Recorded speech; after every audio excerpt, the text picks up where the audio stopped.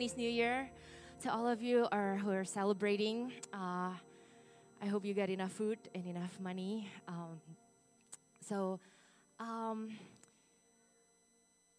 okay, I just want to thank you for our worship team. I'm experiencing a really hard week this week, so please give me grace. I'm really sleepy right now because I have 3 children, very small children on my own. And as you know, living in America, we do everything ourselves, scrubbing, cooking, prepping, and everything. And this week, my 3rd son turns 5, which by the grace of God, we made it this far. You know, if you live here and you take care of them by your own self, every single day is God's grace. You know, you're clinging to that life. You're clinging to Jesus every day. God, if you don't help me, I die. You know, like that's my mantra every day because sometimes it gets really draining. So he turns 5 today. By the grace of God, we made it. And since Friday, I've been preparing for his gifts. You know, how many of you know that if the earthly mom and dad knows how to give good gifts to the kids, how will the Father in heaven prepare good gifts for you every day? Now, the thing is, last Friday, when we're busy baking cakes and preparing gifts and everything, my son has been throwing the biggest fit since morning, all Friday morning long. It was 12 p.m., and he already threw 3 tantrums, and I was alone at home with him. 9 a.m., after I drop off my big kids to school, he comes home. I made coffee. He was on the floor throwing biggest fit because his Lego broke. And then I try to make him feel better, tell him that, you know, Legos always break. And then an hour later, he threw another fit because something ripped. I don't know, it's just weird. Okay, the 3rd one, when I was about to drop him off to school, he threw the biggest tantrum again because he fell asleep in the car. So I have to convince him, you know, come on, it's time to school, it's okay, wake up. So by 12 p.m., I'm completely empty. I'm just so drained. So I text my husband, honey, I'm just so tired today. I don't know what's wrong. Everything's off. And then my husband asked me, what are you doing now? I was like, I'm wrapping gifts for him. And then he's like, well, don't you think he deserves a punishment instead of gifts? But then, like, it's his birthday and he's my son, and my plan for him is always to give him good gifts, right? God's plan for you. And God spoke to me that day and saying, you know what, Joy? God's plan for you is not depending on your performance every day. So because sometimes we may fail, sometimes we may not have it all together, sometimes we may throw the biggest tantrum to God and everything, but our God in heaven is still thinking about the good plans for you. It's not because of your performance, but it's because of His purpose, His performance for you, and the status that He is our Father, and He always think of good gifts. So here I am, 12 p.m., so tired, but I'm by myself.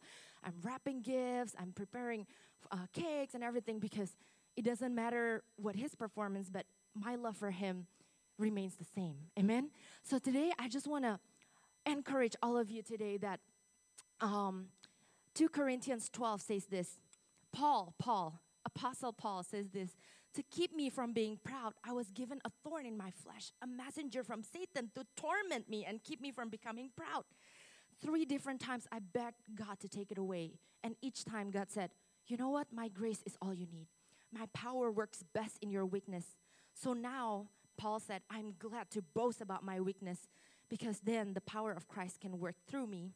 That's why I take pleasure in my weakness, in insults, in hardship, in persecution, in troubles that I suffer for Christ. Because when I am weak, then I am strong. How many of you today knows, the title of my sermon is that there's a purpose to your pain and there's testimony for your trial. Amen? Have you ever watched Wreck-It Ralph before? Okay, I watched the Transformation Church, and this message speaks to me, because how many of you know that Vanellope, there's 2 characters in Wreck-It Ralph. One is Ralph and one is Vanellope. And a lot of people want to disqualify Vanellope because she got a glitch. She got a weakness. And everybody's like, you're disqualified. You're not supposed to be in this race. You're supposed to be out of this race. But in the end of the movie, how many of you find out that her glitch is actually her superpower that makes her win the race? Because when she can actually glitch through all the courses. When there is troubles and when there's trials, she can glitch through it, and that makes her win. So today, God wants to encourage us that our weakness, boast in it. In our trial, there's triumph in the end. There is purpose for our pain, and there's strength in our weakness.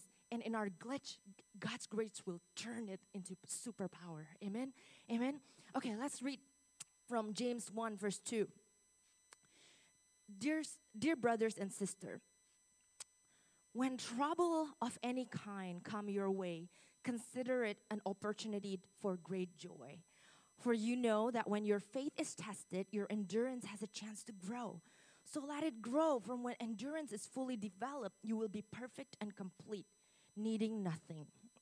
So this is the only verse that Pastor Irwan gave us, and we're going to grind on it today, right? So what does it mean when troubles of any kind come your way? Consider it a joy. I mean, are you serious, God?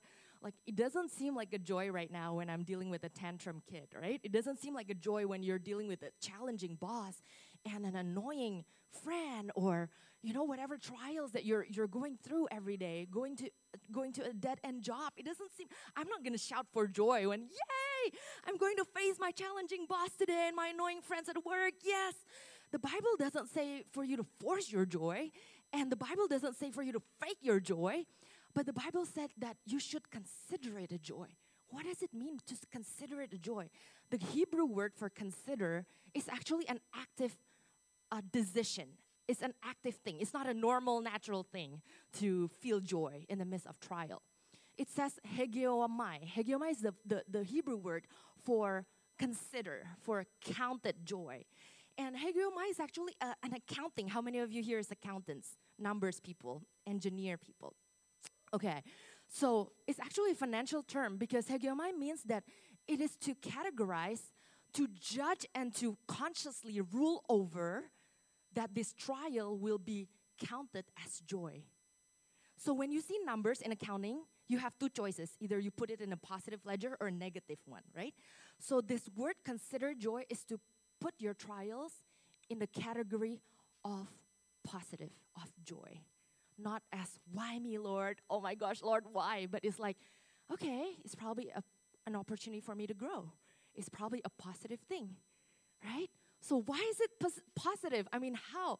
So it's a conscious decision. Everybody say it, conscious decision for me to put my trials under the category of joy, category of good things. First, there's so many verses. Can you go to the next verse? There's so many verses that says that be glad in your trials. 1 Peter 1, be truly glad. Be truly glad. There's wonderful joy ahead, even though you must endure many trials for a little while. So that's a good news. That's temporary, right? This trial is temporary. Download that into our souls. These trials will show that your faith is genuine. It is being tested as fire tests and purified gold, though your faith is far more precious than mere gold. Next slide. Dear friends, don't be surprised at the fiery trials. Man, the Bible mentioned it over and over again. Don't be surprised by these trials you're going through as if something strange were happening to you. Instead, be very glad. Again, don't force it, don't fake it, but choose to count it as joy. Be very glad. For these trials make you partners with Christ in his suffering, so that you will have wonderful joy of seeing his glory when it's revealed to all the world. 1 Peter 5, in his kindness, God called you to share in his eternal glory by means of Christ Jesus. So after you have suffered, again, he said, for a little while, God will restore, support, and strengthen you, and he will place you on a firm foundation. The good news is this. It's probably help for us to count these trials as joy if we can see the big picture, if we can see the purpose. For example, how many of you are having like New Year's resolution for 2020? You know, it seems cliche. In every church, you must talk about vision, hindsight 2020, clear vision, all this Christian jargons. But New Year's resolution is important. And how many of you, just like us, always put like exercise, sleeping, eating healthy always as a part of your resolution? And sometimes you made it, sometimes you fail, right? If it's up to me, I really still confused right now why people run, because to me running is like equals torture. Why do people exercise? Because I would rather sit on the beach or watch This Is Us or some really melodrama. That's my choice of fun. But why do people torture themselves to go for an exercise, to go for a run, to go for a treadmill? How many of you has gym membership? How many of you run? I commend you for that. Like, I really respect you for that. My brother said he's training. This week I can do 1 mile. Next week 2 miles, 3 miles, 4 miles. And then, okay, I really commend people who runs. But as much as this exercise and running and eating healthy is challenging, how many of you know that once you actually do it, you actually feel good? You actually feel good in your body because there's a purpose for this, right? You feel good because it releases endorphins. This is good for your body, and in the end of it, you feel satisfied. You feel so accomplished, and dang it was good. Because why? Because while you're in that trial, in that challenge, you tell yourself there's a purpose for this pain. I want to see abs, right? I want to see that weights come off from my scale. You want to see results. So why don't we transfer that joy while you're running to these trials that we are facing every day in our workplace, in our home, dealing with tantrum toddlers? Because there's a purpose for your pain. We're training for endurance. We're training for muscles. We're training for marathon. Amen, guys? So God says, don't give up. Don't be discouraged today. Let's look at the life of Joseph, because the life of Joseph is just very relatable. I feel like his life is it's so far from perfect, and he's so full of weakness. But in the end, there's a future glory in his life that I want you to see. So we can be encouraged. Oh my gosh, there's a future glory for my challenges today. Amen? So let's read from Genesis 37. I promise you this will be really fast, guys. Genesis 37, it says that Jacob settled in the land of Canaan when his father had lived as a foreigner. And then he said, Joseph was still 17. He often tended his father's flocks. He worked for his half brothers. And then the dad loved Joseph more than anything. So Jacob had a special gift made for Joseph, a beautiful robe. But his brother hated Joseph because their father loved him very, very much, more than the rest of them. They couldn't say a kind word to him. One night, Joseph has a dream. Now, it all started with a dream. I relate with that because a lot of us here, God gave you an ideal dream, right? It's an ideal, like, okay, perfect family, perfect job, perfect community and everything. But sometimes there's a gap between that dream and our reality. When Joseph told his brothers about his dream, they hated him even more. Listen to this dream, Joseph said. We were out in the field tying up bundles of grain. Suddenly my bundles stood up and your bundles all gathered around mine and they all bowed down to mine. And the second dream he talked again to them and he said, hey, I have another dream. The sun, the moon, and 11 stars all bow down low before me. And that made the dad and the brothers really angry. What kind of dream is that? Will your mother and I and your brothers actually come and bow down to the ground before you? So the brothers were jealous of Joseph.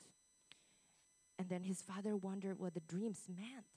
So I relate to Joseph because when we're young, we're very ideal and we have this picture in our mind about the dream that God wants to give us. We have a stable job, we have 6 figures income, we have really angelic boss that say, hey, you know what, 50% of your time you can work from home, 50% you can come in, but you will still be paid the same. And there's this ideal in our mind that we have like 6 months paternity leave, 6 months maternity leave, we have well-behaved babies that never throw tantrums. There's this ideal that we have. And the reality that we're facing right now, here we are, driving to work and everything sucks. And I don't want to see the face of my boss today. And why am I still single, God? When are you going to give me a spouse? In your dream, I have a wife and well-behaved children all wearing matching clothes and smiling for Easter photos. What happened to my reality? Why is there a gap right now between what I have in my mind, my ideal, and what I'm facing every day? Now, you have to be careful because we have to differentiate between God's dream and man's dream.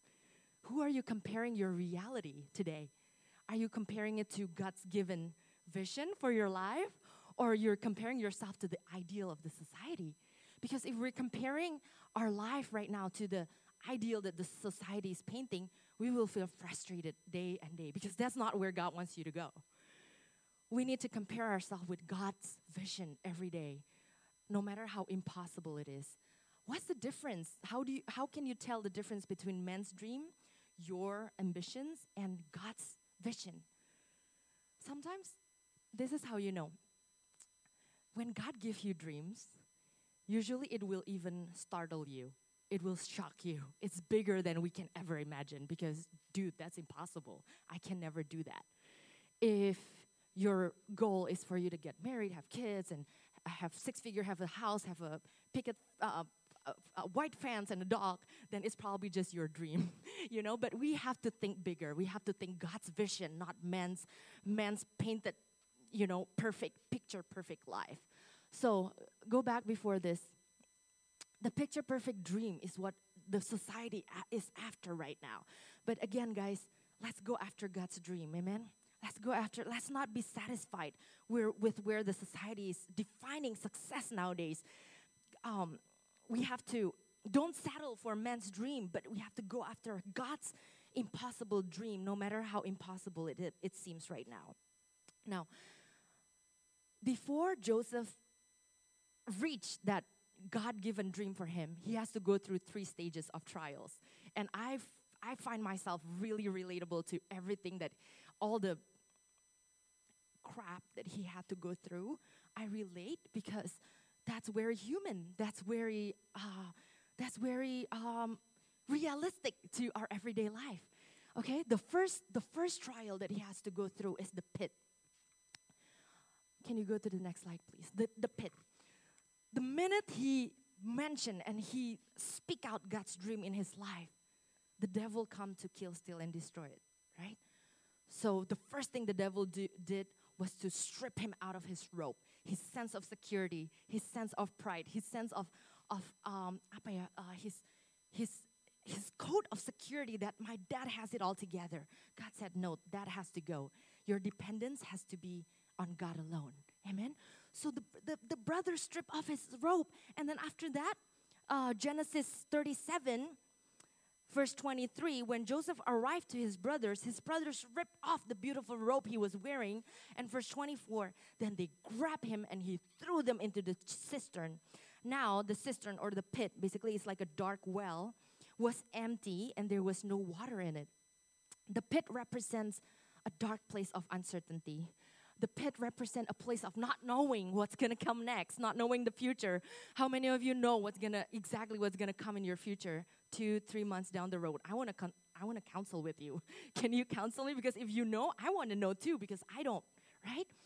And the pit represents a place that we have to be fully dependent on God because we just can't see. Sometimes it takes within days between Joseph can see in clarity what God wants for him, and everything now becomes dark and blurry and disorienting. And like, God, I don't know what's going to happen to my visa next. I don't know what's going to happen in my relationship next. I don't know how my kids is going to turn out. Is it even going to count, whatever I'm pouring out to him? I don't know what's going to happen next. And sometimes not knowing can disorient you. It can make you feel helpless, and it's just like when you're in a car and you feel the motion sickness because there's a gap between what you see, like when you're reading in the car, like your body is moving, but your vision is actually fixated towards not moving things. So there's a disconnect between your brain and the reality. So motion sickness, like darkness and uncertainty can feel very disorienting because there's a gap, right, between reality and God's dream. What do I do when my daughter feels motion sickness in the car? My husband always say, look outside, Ellie, look outside. Look, fix your eyes on the horizon. It will help you balance out the motion sickness in your brain. What this means is that when we feel it's uncertain and dark, fix our eyes on Jesus in the lights, because that's the only thing that is clear in our season of uncertainty. God's voice and His plans for you is always perfect. If you go to the next slide, I really love this quote because it says, I discovered something very attractive about uncertainty because there's one knowledge. Then we can focus on one thing in the horizon, that God is in control, even when we don't. And that I was depending on Him in my every moment of uncertainty. Amen? When it's dark, it's easy to see the light. I remember the most disorienting time in my life is when I lost my brother-in-law. It was about 12 years ago, when Martin, my husband, lost his brother from colon cancer.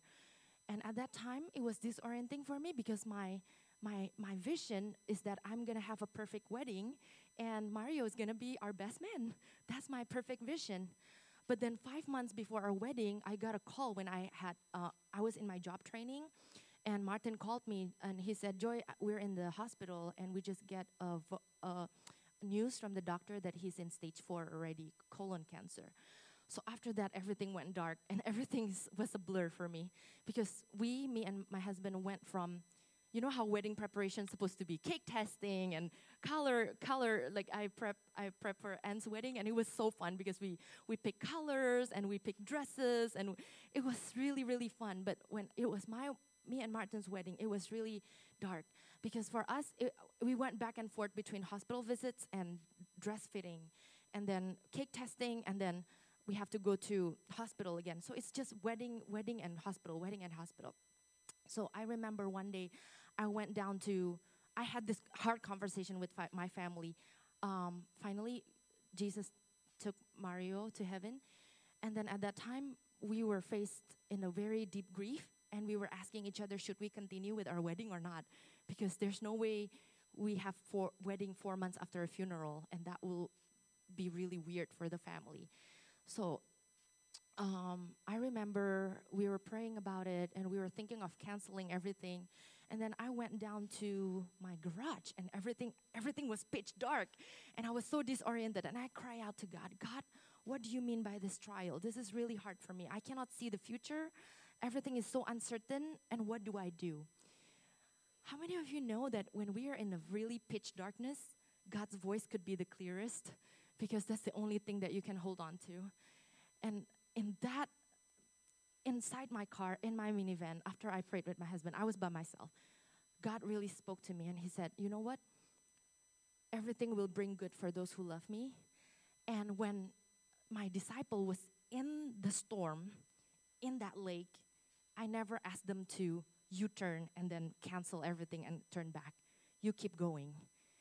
So that's the word. That's very clear. So I said, honey, don't cancel this. I think Mario would want us to continue with our wedding, but let's not replace our best man. So there was no best man in our wedding because he was irreplaceable. Nobody could replace his place until today. So we continue everything. But that's what I want to testify to you, that in trials, God's voice becomes really clear. And our Savior was born in a dark manger where everything around them is messy. And it was dark and it was smelly. It was like full of dark horse poop. Even it's not a fancy VIP hospital in Pondok Indah, you know. It's not Evergreen Hospital. It's a manger. But in the midst of the darkness, there's one light. And the light is Jesus. And the light is inside that manger. Hold on to that. Amen. Next slide. After that pit, Joseph came out, right? And he thought, okay, everything's over. It's time for dream come true, happily ever after. Wrong. He was brought to the palace, but it was not Cinderella Disney Palace. We thought that, oh yeah, my Prince Charming's coming, everything's happily ever after, you know. No, he was sold as a slave in Egypt. And when God tests you, it's probably come from one trial to another because it will develop endurance. And God said, not yet. Not yet, but keep going, okay? This is probably level 2 in Mario Bros. So Joseph was brought to the palace. If you read in Genesis 37, this is a very short verse. I'm going to read to you. um, after he threw Joseph to the pit, um, just as they were sitting down to eat, they looked up and they saw a caravan of camels in the distance coming towards them. It was a group of Ishmaelites, traders, taking a load of gum, balm, aromatic resin. And then Judah said to his brother, how about we don't kill him and then we just sell them to these traders?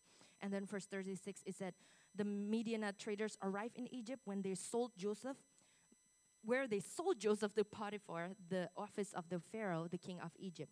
Potiphar was captain of the palace guard. So now he's in Egypt. Egypt represents a place way out of your comfort zone, way from the comfort of your dad, the covering of your parents, the comfortable, colorful robe of pride that you can brag around, you know. He is a slave now. The palace is a place of, we're going to talk about prosperity later, but for now, Egypt represents a place that is way out of his comfortable zone. So, how many of you relate that sometimes God placed us in a place where we cannot depend on anybody else but Him? If we're working full time in a company, maybe the company required to give more than you can give, or when we're taking care of our kids every day and our kids require more than we can ever give, and sometimes we feel like, God, this is so far away from my comfort zone and my support. Genesis 39 verse 2, this is what I want to encourage you with today. But the Lord was with Joseph. Genesis 39 verse 2, the Lord was with Joseph. So Joseph succeeded in everything he did as he served the home of his Egyptian master. Potiphar noticed this and realized that God was with Joseph, giving him success in everything he did. And this pleased his boss, so he soon made Joseph the personal attendant. He put Joseph in charge for his entire household and everything he owned. From the day Joseph was put in charge of his master's household and property, God began to bless his boss' household for Joseph's sake. And all his Potiphar gave Joseph complete administrative responsibility over everything he owned. With Joseph there, he didn't worry about a thing except for what kind of food to eat. So when you're in Egypt, this is sometimes also a place where God answers your prayers, where God gives you prosperity. But be careful that there's two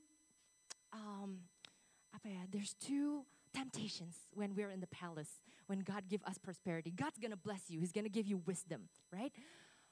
But the temptation when we're already in Egypt in the palace and God gives you success is for us first to grow complacent, and second is for us to compromise, because that's what happened to Joseph. What happened to Joseph is that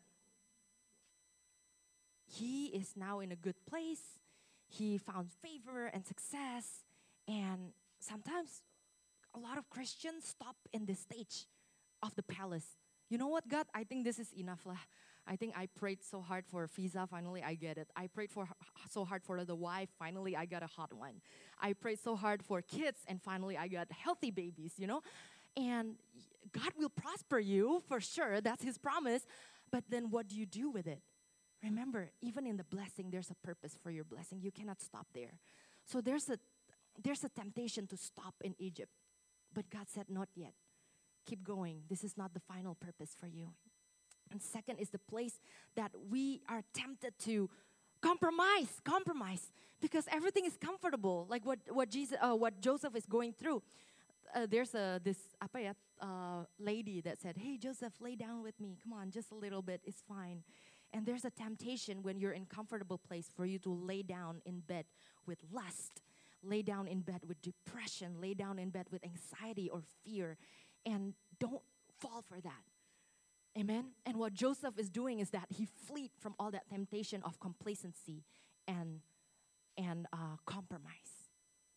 Amen? So last point. After he's done with that palace and he thought he's done, he had to go to the prison. And I think it's because he rejected the lustful lady, he had to be thrown to prison. Now, prison represents sometimes unexpected things that happen in our lives that we don't know how to react to. So it might be a sudden layoff or a negative diagnosis from the doctor, a betrayal from a friend, a bad news from our children's teachers, or any kind of bad news that you can get. And Joseph has to go through that decision that was really unfair to him. But again, in Genesis 39, it said the Lord was with him, even in the prison, and God showed him his faithful love. And the Lord made Joseph a favorite with the prison warden. My last point is that even in the prison, even when you're in the midst of trial and unexpected things, this is exactly where you will rediscover the purpose of God in our life. This is a place. In prison is where Joseph realized that he has a gift of interpreting dreams. And this is the place where everything is so, it's so unexpected, so bad, but then he found the exact purpose that will make him from prisoner to a prime minister within a day. So he found his gifts during this prison season. So when you find yourself in a mundane situation, I have to go to work every day, I have to face this every day, I have to do the same responsibility every day. Remember that there's a purpose behind it that God wants you to discover. In my dead-end job, I was selling copiers. Apparently, God was training me to preach the gospel, maybe. I didn't know. When I was going to work to sell copiers, I was crying every day because, God, this is so hard, and my job really sucks. Like, what is this? But when I present copiers, God is training me to speak with confidence that if you can sell copiers, then now how about you sell Jesus? Like, there's a training and a purpose behind your prison season. Amen? So let me close with this, guys. In the end of this, Joseph becomes the solution and the savior for his entire family and nations. But he have to went through these trials. So can you consider it joy? Because these trials produce endurance and in the end, future glory for God. Last verse. What is the purpose of all this? When Joseph was no longer prideful and braggy and, he was very childish gitu ya, kayak bragging. In the end, he was mature, and then he said this to his brother, you intended to harm me. Hey, but you know what? God made it all for good. And he brought me to this position right now so that I could save the lives of many people. How many of you know that the trial that you're going through right now is going to be for salvation for a lot of people? I asked my sister if I can I can share with you this testimony. But she said yes, absolutely, because she said that there's a purpose for her pain, and this is the purpose for her pain. About 2017, my sister was pregnant. She was just married, and then she shared with all of us a surprise video that said, hey, you're going to be an uncle, and you're going to be an auntie, and hey, mom and dad, you're going to be a grandpa and grandma. We were so happy and excited. That was the best Christmas gift, 2017. But then we realized after about 6 weeks that we lost the baby for the first time. And then at that time, we were really devastated because my sister was the kind of person who bond right away with the baby. There's a type of mom who is like, it's okay, maybe it's just, I'm growing fat in my belly, and then you don't bond until you actually see the baby in the monitor. But my sister was the type of person who bond with the baby since day one. She prayed for him. She knows he's a boy. I don't know, for some reason. She anointed him every day. She write journals for him, promises of God, for her first baby. So when we lost him, she was really, really sad. She was really devastated. And I remember when the doctor told her that the baby was gone, that night she got a dream. She got a dream. So in her dream, there's this chubby boy, and she was holding the boy. And then she told me, the boy was really chubby, and he was curly, and he has chubby arms and chubby feet. And I was just kissing him and kissing him and kissing him. And I didn't want to let him go. But then I remember her say, then I saw Jesus. I saw Jesus in the end of my dream, and Jesus said, it's time. So and by the way, she said, and this boy has curly hair, Ci, dia bilang gitu. And then my sister said, so I let him go. I let this baby go to the arm of Jesus. And then she said, because Jesus said, come. And then the boy ran to Jesus, and Jesus just hugged him. And then my sister said, then I release him. I know that he's in Jesus' hands. So that was her first miscarriage. And then she got pregnant again, 2018. And then the second time she lost the baby too. And then the third time she lost the baby. 3 times. I'm sorry, this is... Okay. And then after the third time, I didn't know what to talk to her, how to console her, because like I can console her the first time. I can probably console her the second time, but the third time we were just at loss of words. I mean, like, how can we consider it joy, God? This is so bad. This is really bad. And I remember her going through a stage of anger and frustration and depression. And I feel so helpless because I'm so close to her, and this time I cannot be there for her. I cannot help her. And then I was just praying and fasting and praying and fasting. And then I remember one night she called me, and then I expected a tantrum from her, like, why is God so mean, G? I lost my baby 3 times. I expected her to complain. But after she lost the 3rd baby, she called me one night. And then she said this, I think I know why I have to go through this. And she said, maybe there's a purpose for this pain. After I went through life and death, I feel like life doesn't matter anymore. Thank you. I feel like, and she said that maybe God wants me to help the girls that have difficulty being pregnant one day. And maybe because I go through this pain, I can identify and I can feel the pain of people who lost their babies. So because of this, the Indo word for this is like, gua kamguan gitu. Kayak, I think I accept this. That's what she said. Because there's a purpose for this pain. And then that night, I know that even by these 3 losses, she already awakened something in my heart. That to life is Christ and to die is gain. And she ignited a fire in me that, hey, life, what does life even means? Does it really matter that you go on vacations and you have big house and you have perfect kids? Does it even matter if it's not for God's purpose? And in the end, she said, it's all about purpose, G. It's all about purpose. And I know, she said, there's going to be a testimony in the end of this. There's going to be a testimony. There's going to be a message in the end of this. And I'm going to help people that has difficulty having babies. That's what she said. I don't have a picture with me, but 3 days ago, her 4th baby was born, Jaden Isaiah. And God was faithful, and he was healthy. He was a promise from God that this is what God said, that there's a future glory for your trials and pain today. And then she said, she just posted one post on Instagram and said, this baby is no longer mine, it's yours. And she shared her story there, and since that post, she said she received a lot of messages from people who has difficulty conceiving, and she could pray with them. She could minister to them in a depth that we can never reach, because she identified with that pain.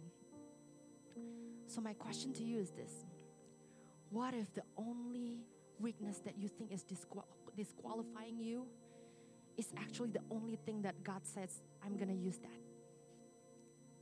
What if the glitch that you think, oh, you know what, I'm addicted to pornography right now. I'm addicted to lust. I cannot, God. What if that's the only glitch that God said, you know what? I'll take it. I'll use it. And my grace is the flipping point that will change your weakness into strength. And you're going to overcome it, not because you can, but because I can. And because my grace is sufficient for you, and my power in your weakness, I am strong. And you're going to identify with people who struggle with it. You're going to help many, many lives. And then Genesis 50, just like what Joseph said, you know what, devil, you intended to harm me, but God turned it for good. And he brought me into this position. Everybody said position. Very unique place, unique position. So I could save the lives of many people. The purpose is salvation. The purpose is for his glory. The purpose is for you to trust God. The purpose is for you to endure, to develop strength and endurance. And the purpose is for His glory. Amen. Can we stand in our feet right now? Give glory to God. Let's stand in our feet. Let's just make a conscious decision today that we're going to count it as joy. These challenges and these trials that we have to face every day. Because in my weakness, then God is strong. He's not going to disqualify you. He's going to take the exact thing that makes it your weakness, the thorn in your flesh. He's going to take it, and He said, you know what? My grace is sufficient. What if I'm going to turn it for good for you to bring glory to my name? There's a purpose for your pain. There's a testimony for your trials. Keep going. Don't stop in Egypt. Don't get discouraged in the pit. Don't be satisfied in the palace and be complacent. Don't get discouraged in the prison. God is not done with us yet. Come on, Lord. Do what only You can, Lord. Speak encouragement to our hearts, Lord. Lord, we need You, God. We need You today. We need You, Jesus. Declare this with faith.